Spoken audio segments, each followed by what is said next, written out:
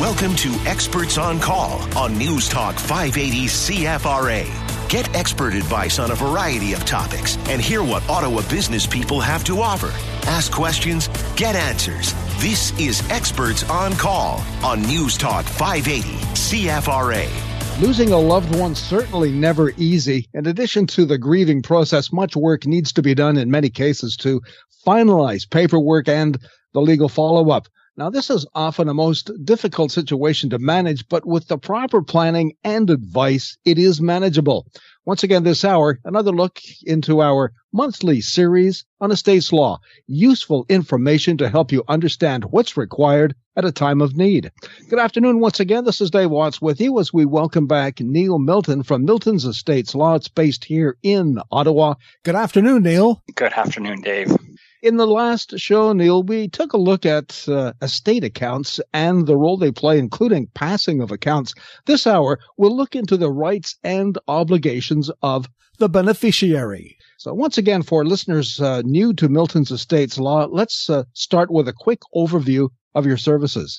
We provide all manner of estate advice. So from wills, which is a smallish part of our practice, to probate and resolution of estate disputes. We also assist folks by acting as the estate trustee. So I have a lot of experience knowing what it's like to be a trustee, which I think helps a lot when I'm complaining about other people's conduct as trustees.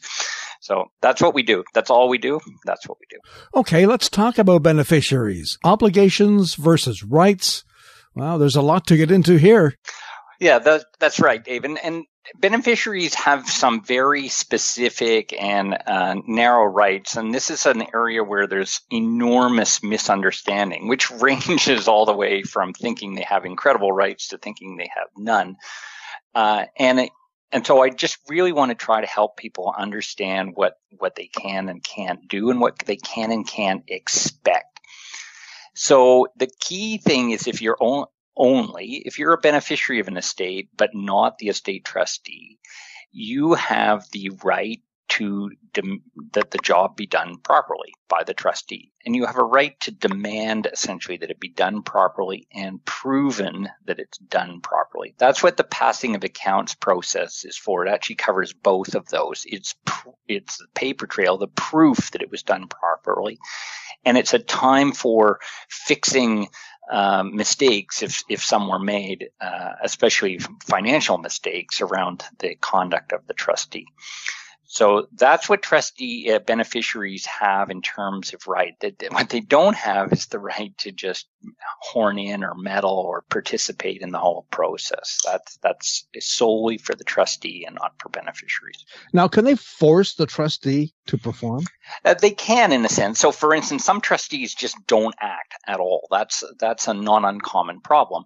And there are various different ways you can attack it, but all of them relate to moving the administration forward. So you can try to force the named executor, for instance, to administer, to probate and then administer the estate, or you can seek to have someone else appointed. I'm a big fan of the second category because once you've determined that someone's not up to the job or just not willing or able to move forward in a reasonable period of time, I don't see much point in pushing them. But the whole slew of tools are available. They do cost some money, but not as much as you might think, because there are sort of put up or shut up type provisions in the rules of civil procedure that allow you to simply get a court order requiring an executor to either move forward or get out of the way. And that's not a terribly difficult order to get most times.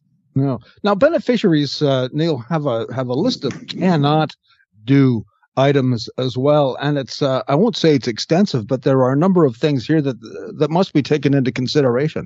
Well, those are just examples of things that I've seen that beneficiaries somehow think that it's their right to do and their obligation to do, but it's not. It's the trustees. So it's the trustee's duty to probate the estate, to go and get information from third parties, to collect assets and pay bills, whether that file tax returns, things like that, hire professional advisors, incur expenses and have the estate pick up the tab.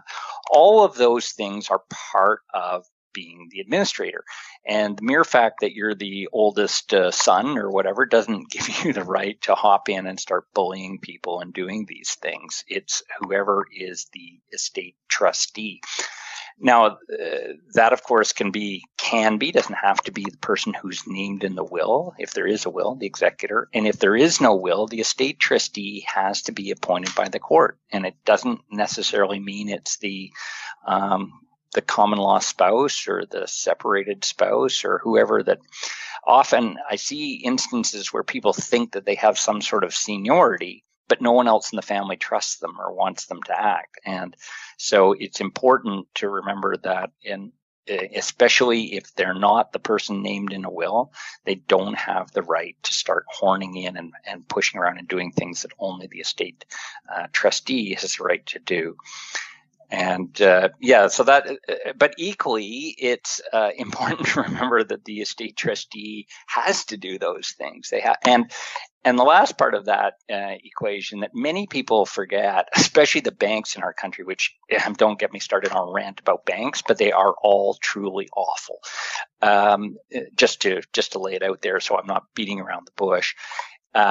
They don't seem to understand that an estate trustee has a court order that allows, and by definition, an estate trustee, as we say in law, steps into the shoes of the deceased. So anything the deceased could do, except maybe drive a car, the estate trustee can do. So when it comes to, I want the information about the bank accounts, I want you to pay the bank account to me, to this estate account, all of those things are exactly what the law provides for. So an estate trustee has the right to go into the condo, for instance, has the right to demand to see the safety deposit box. That's what the court order means.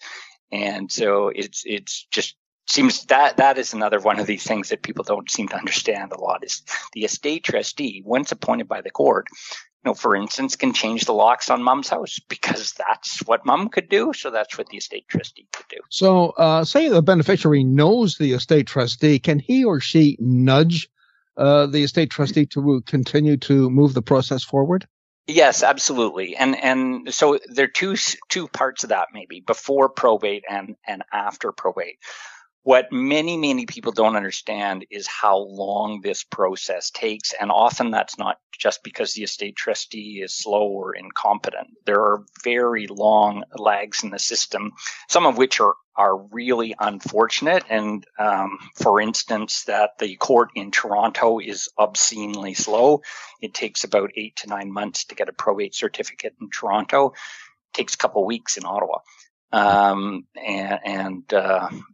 had them much faster even other places. But just to give you an example, Ottawa's faster than Pembroke. Go figure.